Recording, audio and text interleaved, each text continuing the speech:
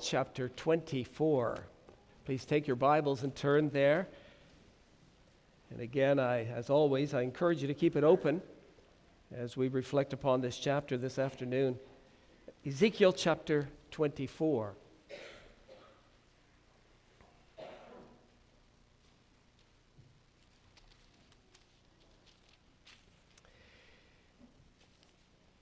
Again, in the 9th year, in the 10th month, on the 10th day of the month, the word of the Lord came to me, saying, Son of man, write down the name of the day. This very day, the king of Babylon started his siege against Jerusalem this very day.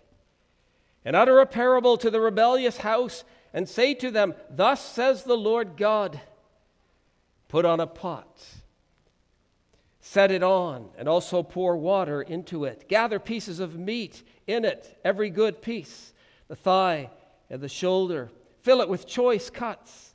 Take the choice of the flock. Also pile fuel bones under it. Make it boil well, and let the cuts simmer in it. Therefore, thus says the Lord God, Woe to the bloody city, to the pot whose scum is in it, and whose scum is not gone from it. Bring it out piece by piece, on which no lot has fallen, for her blood is in her midst. She set it on top of a rock. She did not pour it on the ground to cover it with dust, that it may raise up fury and take vengeance. I have set her blood on top of a rock, that it may not be covered.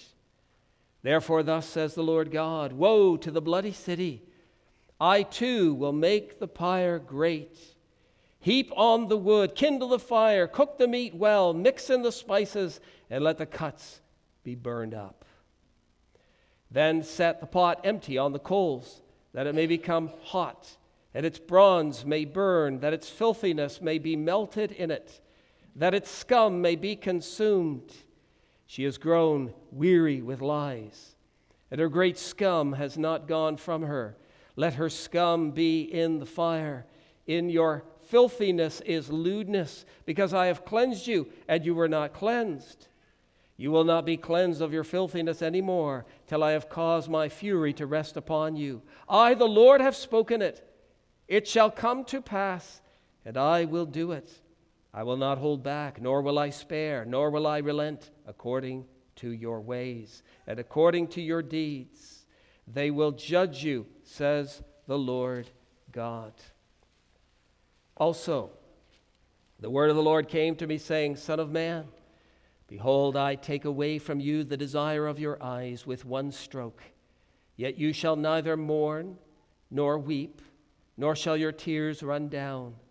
Sigh in silence, make no mourning for the dead. Bind your turban on your head, and put your sandals on your feet. Do not cover your lips, and do not eat man's bread of sorrow. So I spoke to the people in the morning, and at evening my wife died. And the next morning I did as I was commanded. And the people said to me, Will you not tell us what these things signify to us, that you behave so? Then I answered them, The word of the Lord came to me, saying, Speak to the house of Israel. Thus says the Lord God, Behold, I will profane my sanctuary, your arrogant boast, the desire of your eyes, the delight of your soul, and your sons and daughters whom you left behind shall fall by the sword. And you shall do as I have done. You shall not cover your lips, nor eat man's bread of sorrow. Your turban shall be on your heads, and your sandals on your feet. You shall neither mourn nor weep, but you shall pine away in your iniquities and mourn with one another. Thus Ezekiel is a sign to you. According to all that he has done, you shall do. And when this comes, you shall know that I am the Lord God. And you, son of man, will it not be in the day when I take from them their stronghold, their joy and their glory, the desire of their eyes, and that on which they set their minds, their sons and their daughters, that on that day one who escapes will come to you to let you hear it with your ears? On that day your mouth will be open to him who has escaped. You shall speak and no longer be mute. Thus you will be a sign to them, and they shall know that I am the Lord. The grass withers, the flower fades, but the word of our God stands forever.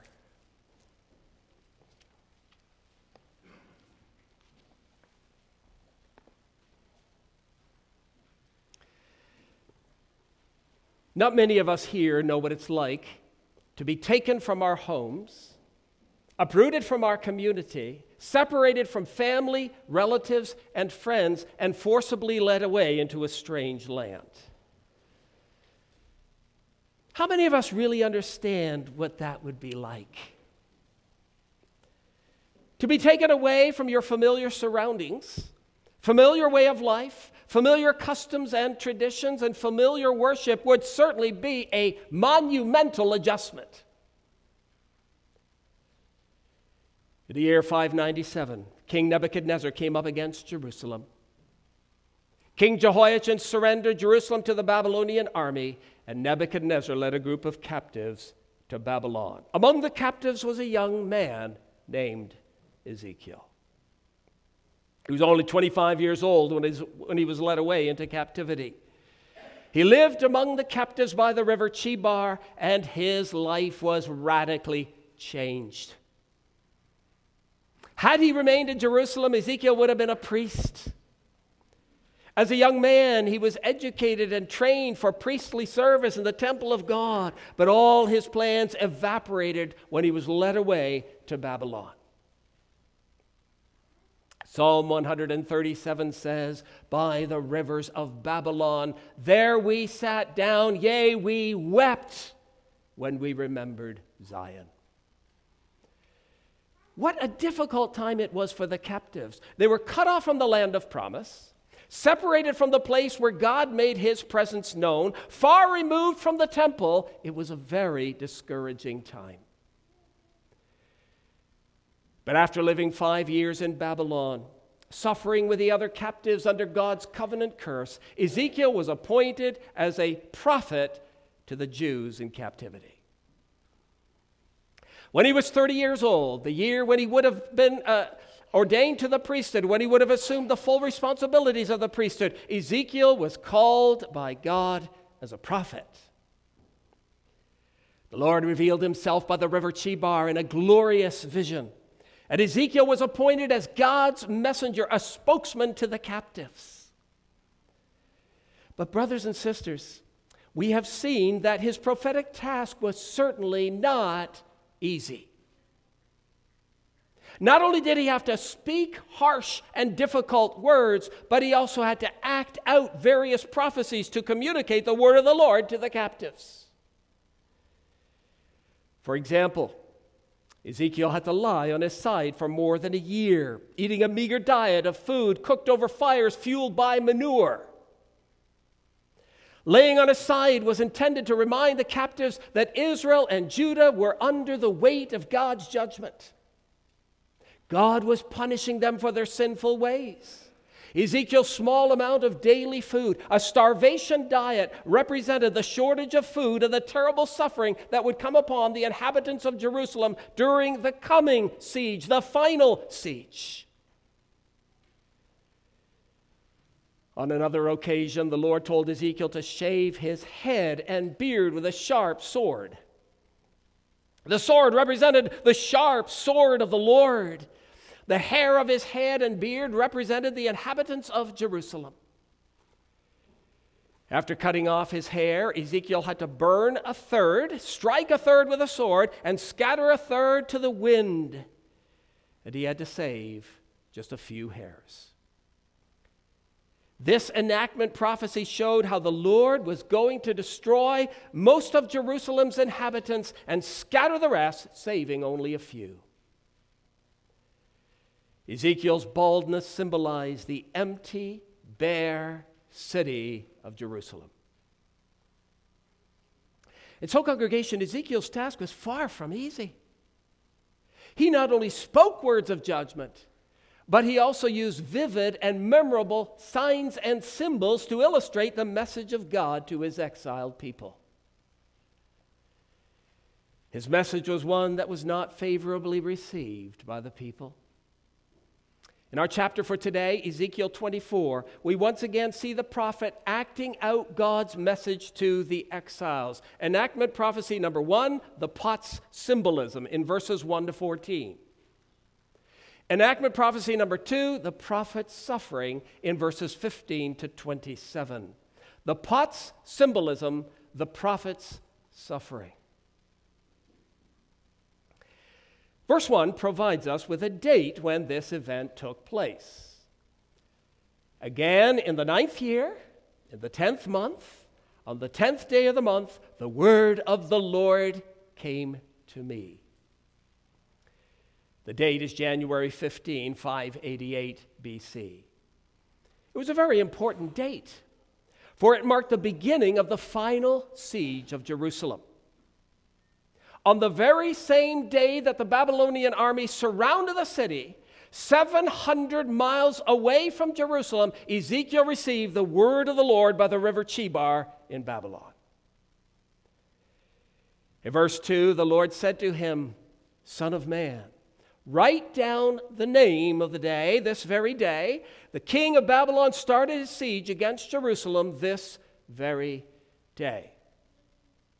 It was important for Ezekiel to write down the date, for it would later confirm his authority as a prophet. Eventually, when the captives would learn through a messenger the date of the beginning of the siege of Jerusalem, they would have to acknowledge Ezekiel's prophetic insight. You see, there was no way that Ezekiel could know the date when the king of Babylon started his siege against Jerusalem. There were no telephones, there were no email, no text, no Facebook, no radio or television news reports. Ezekiel was 700 miles from Jerusalem. There was no possible way that he could say, "Today, Jerusalem is under siege." It could only be through divine revelation. Once the news was brought to the captives that on January 15, 588, Jerusalem was surrounded, they would have no choice but to acknowledge Ezekiel's authority as a genuine prophet of the Lord. Now, brothers and sisters, in verse 3, we read that the Lord instructed the prophet to utter a parable to the rebellious house. Although the text does not specifically say that Ezekiel had to act out this prophecy, it is very likely that he did in light of the enactment prophecies in the first part of this book, as well as in the second half of this chapter. Ezekiel had to take a cooking pot. He had to put water and choice pieces of meat into it and hang it over the fire to boil. He probably did this in some public place, just as he did with his other enactment prophecies. The symbol of a cooking pot was used once already in this book, back in chapter 11. The pot represents Jerusalem. The choice pieces of meat in the pot represent the people of Jerusalem. Ezekiel had to leave the pot over the fire until it burned away the meat in the pot, till the meat was utterly ruined. Verse 10 says, have a look there, verse 10, "Heap on the wood, kindle the fire, cook the meat well, mix in the spices, and let the cuts be burned up." And then Ezekiel had to set the empty pot on the hot coals, melting the pot itself. Look at verse 11. "Then set the pot empty on the coals, that it may become hot, and its bronze may burn, that its filthiness may be melted in it, that its scum may be consumed." At this point in Ezekiel's prophetic ministry, people were used to his strange ways, and they would have undoubtedly asked, "What's the meaning of all this? What are you trying to say?" And they would then hear the words of verses 6 through 9 and 12 to 14. Ezekiel's drama pictured the destruction of Jerusalem and its inhabitants. As the meat was boiled and burned up, so the people of Jerusalem will be destroyed. As the pot itself melted into a chunk of useless metal, so the city of Jerusalem and its beautiful temple would be burnt. The fire under the pot represented the Babylonian army. They would melt the pot, Jerusalem, and consume the meat, its inhabitants. Brothers and sisters, within the city of Jerusalem, and among the captives by the river Chebar, there were false prophets. There were false prophets who assured the people that God would never allow Jerusalem to be destroyed. He just wouldn't do such a thing. They insisted that the exiled people would soon return to Judah. They provided false hope, false assurance, false confidence. Ezekiel's message was just the opposite. The meat is going to burn, the pot is going to melt, the smoke is going to rise, and the whole thing is going to be destroyed. The message of the cooking pot was both clear and terrifying. Ezekiel said the siege against Jerusalem has begun this very day, and it's only a matter of time until the entire pot will melt. This day marks the beginning of the end. The pot is on the fire. There's no hope for Jerusalem. It will be lost. Why? Why would God allow the destruction of Jerusalem? Wasn't it the place where he had chosen to dwell? Why was he going to allow the beautiful temple, the symbol of his presence, to be leveled? Because the covenant people had become covenant breakers. What does verse 3 call them? A rebellious house. And look at verse 6. Verse 6.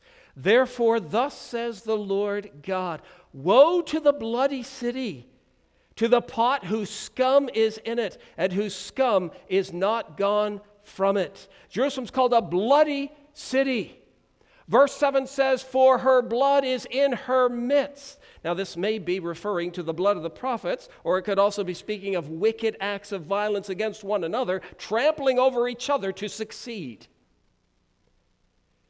Verse 7 speaks of her blood being on top of a rock. Blood on the ground is absorbed by the ground and becomes difficult to see. Blood on a rock is not absorbed and is plain to see.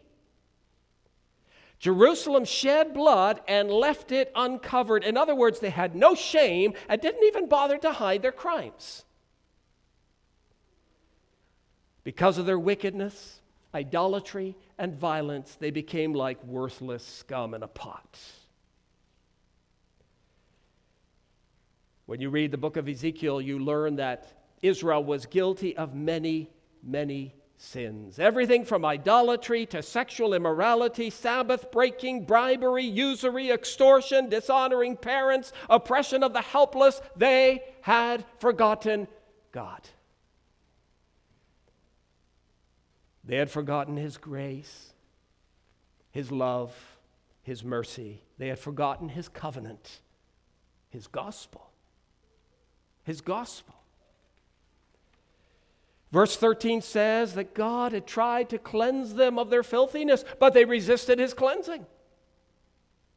Because I have cleansed you, and you were not cleansed, you will not be cleansed of your filthiness anymore till I have caused my fury to rest upon you. People of God, what we see here and throughout the book of Ezekiel is that God is a pure and holy God who demands holiness from his people. When they love him, honor him, and live by his word, they enjoy his covenant blessings. When they dishonor him, they suffer under his covenant curse. The burnt meat and melted cooking pot was exactly what Jerusalem deserved. They disregarded their sin, made themselves repulsive, and God said, I'm going to kindle a fire and destroy it all. Now, congregation, we may think that these Old Testament warnings have little practical relevance for us today. But I submit to you that they're very applicable. God calls his church to be holy and pure. He calls us to a life of complete and loving devotion. We're to separate ourselves from the forbidden pleasures of the world and live in such a way that we provide the world with a glimpse into the holy and pure character of the God we claim to love, worship, and serve. When there's no longer a clear distinction between the church and the world, God is angry. When the church embraces the world's warped values, unlawful pleasures, and misguided priorities, God is angry.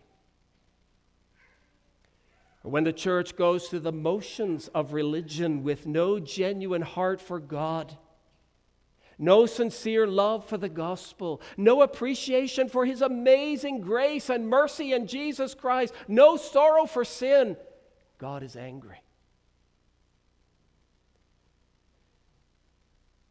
One of the major problems in Jerusalem was that many people mistakenly assumed that since they were the chosen people, they were safe.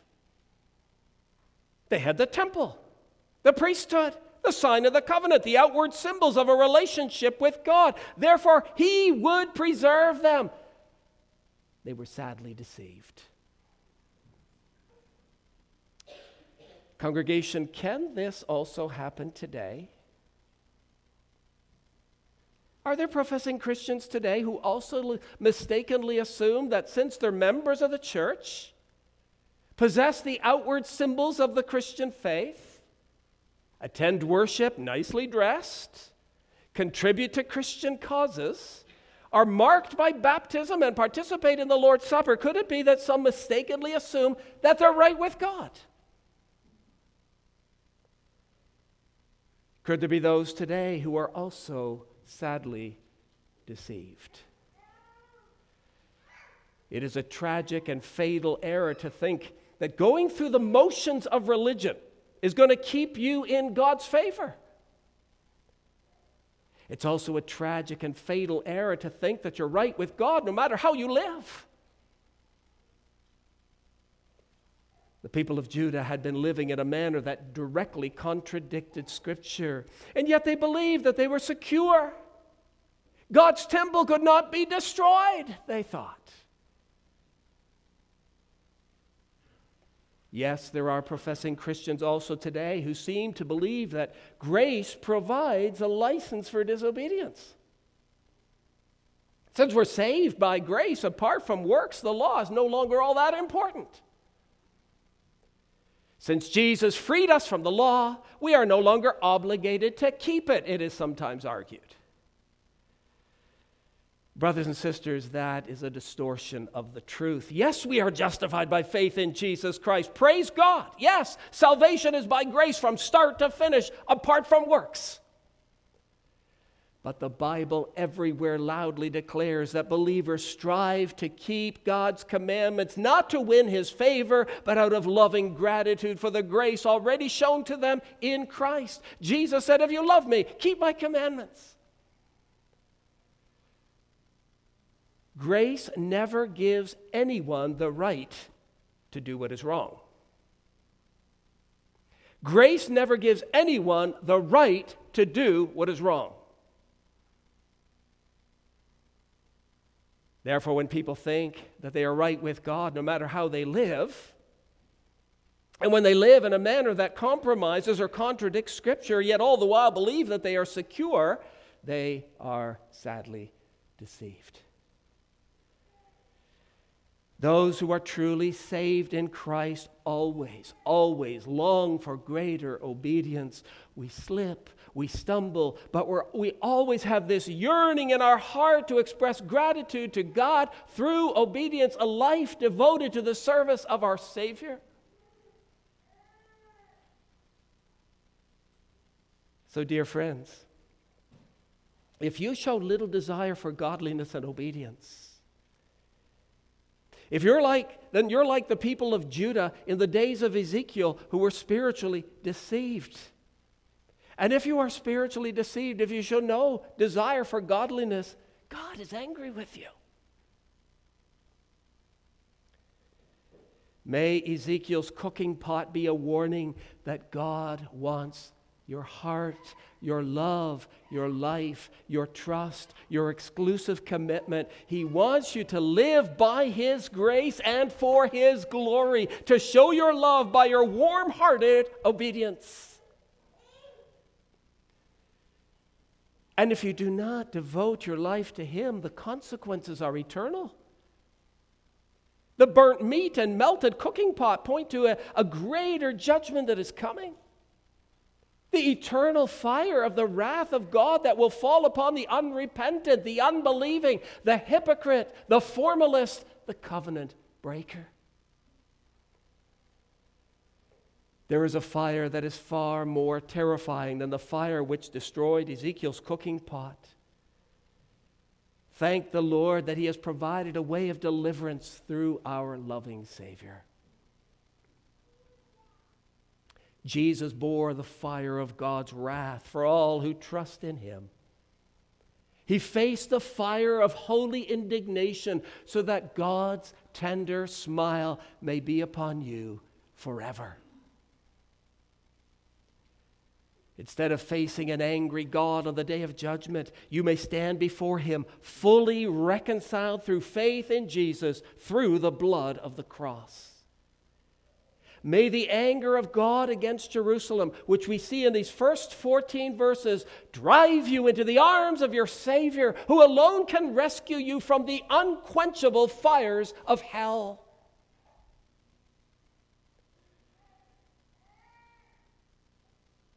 But there's also a second enactment prophecy in this chapter in verses 15 through 27. We not only learn from the pot's symbolism, but also from the prophet's suffering. The prophet's suffering. In verse 15, we read that the word of the Lord came to Ezekiel again. We don't know the time span between the cooking pot episode and the events described in verses 15 through 27. It may have been a number of months when Jerusalem actually fell. The word of the Lord came to Ezekiel, and he received a very painful message. Of all the things that the prophets of the Old Testament had to do, the task given to Ezekiel at this moment must be among the most difficult of all.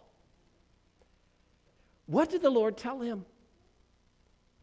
That his wife was going to die, and that her death and his response to her death were to serve as an enactment prophecy to the captives in Babylon.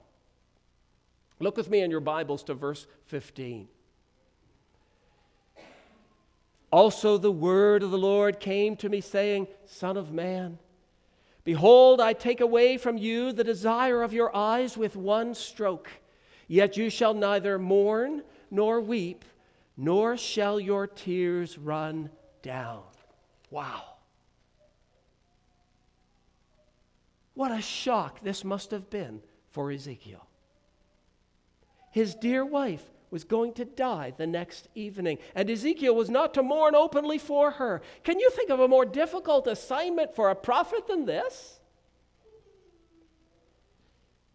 He must have loved his wife very much, because in verse 16, the Lord called her what? The desire of your eyes. Ezekiel had a good marriage. He had a wife that brought joy to his life, who filled his home with happiness. If there was one place where Ezekiel could find gladness in exile, it was in the presence of his wife, the desire or the delight of his eyes. But God said, Ezekiel, tomorrow evening, I'm going to take her away. I'm going to take her away. She may be healthy in the morning, but in the evening, she will be gone. Death can be very sudden, brothers and sisters. A young wife can be taken away in a moment. We never know when the Lord may take a loved one from us. But we do know that life and death are completely in His hands. Death is never an accident. From our perspective, it may sometimes appear to be an accident, but from God's perspective, it's not so. When a loved one is suddenly taken from us, it is extremely painful and heartbreaking. Yet for the Christian, there is some comfort in the fact that God is in control. That doesn't take away all the pain. It doesn't take away all the pain, but we know that He accomplishes His purposes also through death. In the case of Ezekiel's wife, her death was for the purpose of communicating a message to the captives to serve as part of Ezekiel's prophetic ministry. Now you may say, how could God be so cruel? So unkind? Isn't He caring, gentle, and sensitive to human pain and suffering? He certainly is, brothers and sisters. We cannot always understand the ways of God. As Scripture says, who has known the mind of the Lord, and who has been His counselor? Sometimes God's ways may seem to us to be cruel, unkind, and uncaring. But His ways are higher than our ways, and He promises that He will provide the grace sufficient for every trial. God said, Ezekiel, tomorrow evening, the most precious person in your life is going to be taken away. And you're not to participate in any of the customary mourning practices. Go to verse 17. Verse 17. Sigh in silence. Make no mourning for the dead. Bind your turban on your head and put your sandals on your feet. Do not cover your lips and do not eat man's bread of sorrow. Verse 17 describes what were some of the normal mourning procedures of that time.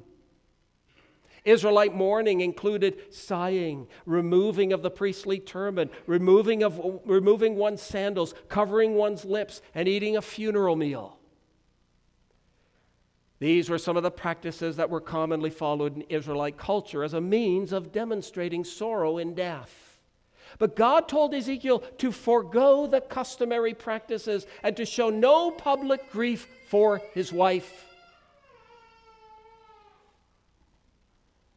Congregation, verse 18 tells us that Ezekiel did not question the ways of God. He did not challenge the word of the Lord. He submitted patiently to what he said. After receiving the painful message, Ezekiel rose the next morning and spoke to the people. Instead of spending the last hours with his wife, the desire and delight of his eyes, he got up and told the people what was about to take place. The text does not explicitly say it, but it seems to indicate that Ezekiel foretold his wife's death on the morning of the day that God took her. Then, at evening, his dear wife died. Verse 18 says, "So I spoke to the people in the morning, and at evening my wife died." We don't know what she died of, but it was sudden. And in obedience to the word of the Lord, Ezekiel showed no outward sign of grief. When the people saw his unusual behavior, when they noticed his lack of mourning, they asked what it meant. They knew him well enough to know that he was communicating a message to them. Verse 19 says, "And the people said to me, 'Will you not tell us what these things signify to us, that you behave so?'" They knew he had a message. Ezekiel said to them, "As my wife has died, the desire of my eyes, so Jerusalem, the desire of your eyes, shall be destroyed. As I have lost the delight of my eyes, so you will lose Jerusalem. As I have experienced a great personal tragedy, so you will endure tragedy when you hear about Jerusalem's fall and the massacre of your loved ones who still live there." Please go with me to verse 21. "Speak to the house of Israel. Thus says the Lord God, behold, I will profane my sanctuary, your arrogant boast, the desire of your eyes, the delight of your soul, and your sons and daughters whom you left behind shall fall by the sword." Verse 22, And you shall do as I have done. You shall not cover your lips, nor eat man's bread of sorrow. Verse 23, your turbans shall be on your heads, and your sandals on your feet. You shall neither mourn nor weep, but you shall pine away in your iniquities. Congregation, the Jews in exile loved Jerusalem. It was their pride and joy. They looked forward to the day when perhaps they could return to their beloved Jerusalem and its temple. But Ezekiel said, your beloved city, the desire, the delight of your eyes will be destroyed. And you will be numb with grief. The destruction will be so terrible that all customary expressions of sorrow will be inadequate to reflect the incredible loss. You will be numb with grief. You will be numb with grief. The exiles by the river Chebar would walk around in a state of shocked disbelief when they heard the news of Jerusalem's destruction. Verse 24b says, and when this comes, you shall know that I am the Lord God. I am the sovereign Lord. People of God, one of the curses of the covenant mentioned in Leviticus 26 was that if God's people departed from him, I will lay your cities waste and bring your sanctuaries to desolation. That curse was soon to be fulfilled in Jerusalem. But what we need to see here, brothers and sisters, is that while the exiles would be numb with grief over the destruction of Jerusalem and the slaughter of their sons and daughters, there was another who was filled with grief, the Lord God of Israel. Israel was the wife whom God had cherished, the wife who was the desire of his eyes. In earlier chapters of Ezekiel, the Lord speaks of his relationship with his people as that of a marriage. God was the husband and Israel his bride. He loved her as a faithful husband and showered her with blessings. But the wife of Yahweh committed harlotry. We saw in Ezekiel 23 how she lusted after other men and gave her body to them. Thus she deserved the sentence of death, for in the Old Testament adultery was punished by death.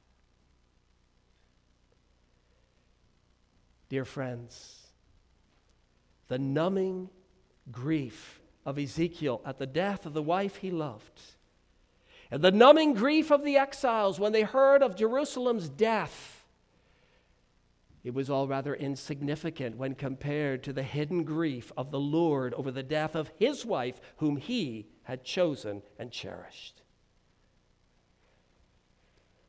He loved his bride, but she had to die because of her harlotry.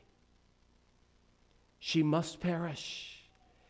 If the prophet Ezekiel grieved the death of his wife with silent suffering, how much greater was the grief of the Lord at the death of Jerusalem?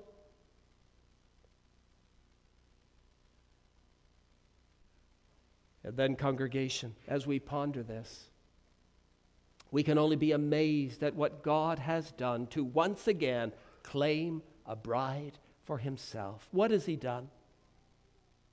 How has he claimed a bride for himself?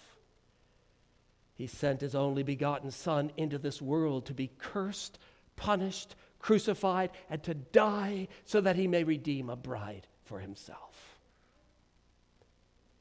You today, the church of God, may be called the bride. Because Christ loved you and gave himself for you. He suffered the punishment that you deserve.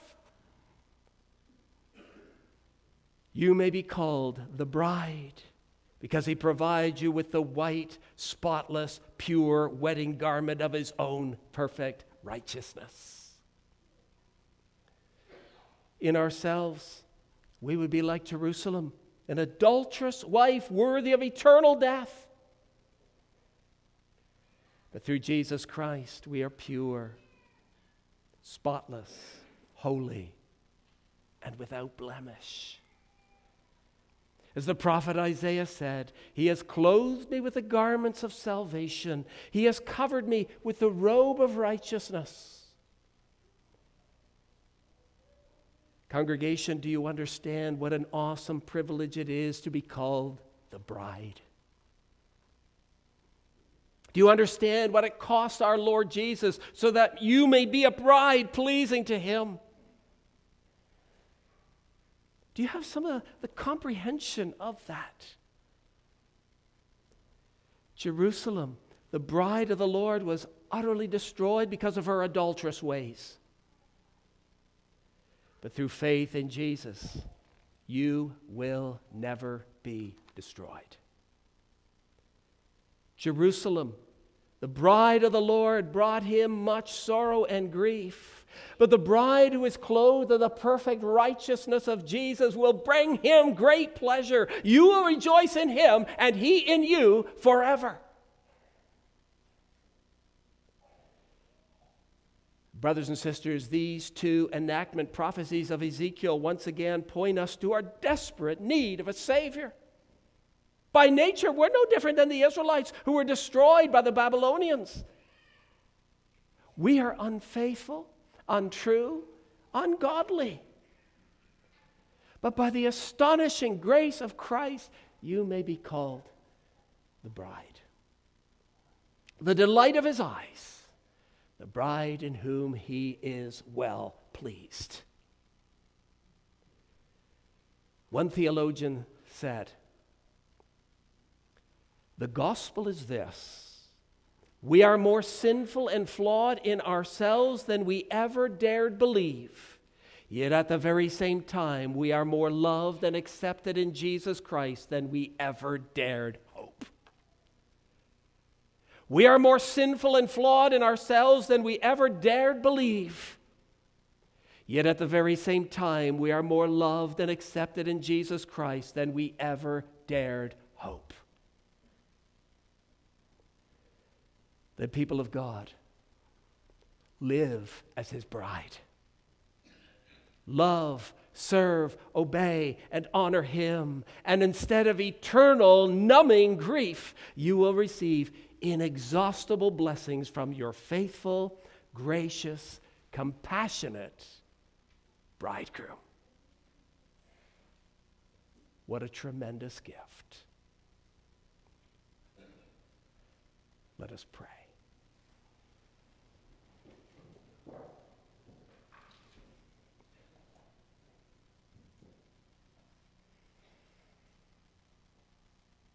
Lord, we're reminded again of your purity, your holiness, your call to your people to be holy, for I, the Lord your God, am holy. And without holiness, no one will see the Lord.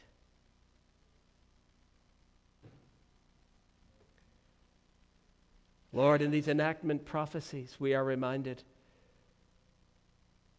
of your anger against your people, and the fiery wrath that will come upon all who reject you or live in a manner that brings discredit to their profession.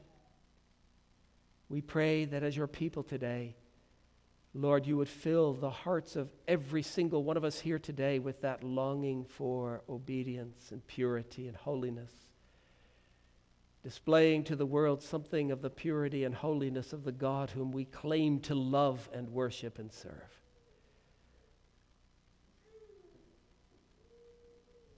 May we ponder these things. We've heard many difficult words from the prophet Ezekiel, words that expose the wickedness of the human heart, the wickedness that is often among your people, wickedness in your church.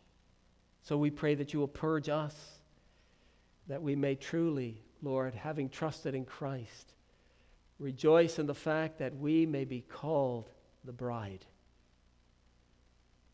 So may we live as the bride is called to live, devoting ourselves entirely to our loving, gracious husband. So, Lord, bring repentance to our lives where we need it. And bring assurance where we need it. But may none of us be characterized by false assurance, as many were at the time of Ezekiel. Work in our hearts, penetrate deeply. May we see the glory of our Savior. May we live for Him. Hear us, Lord. In the name of Christ Jesus. Amen.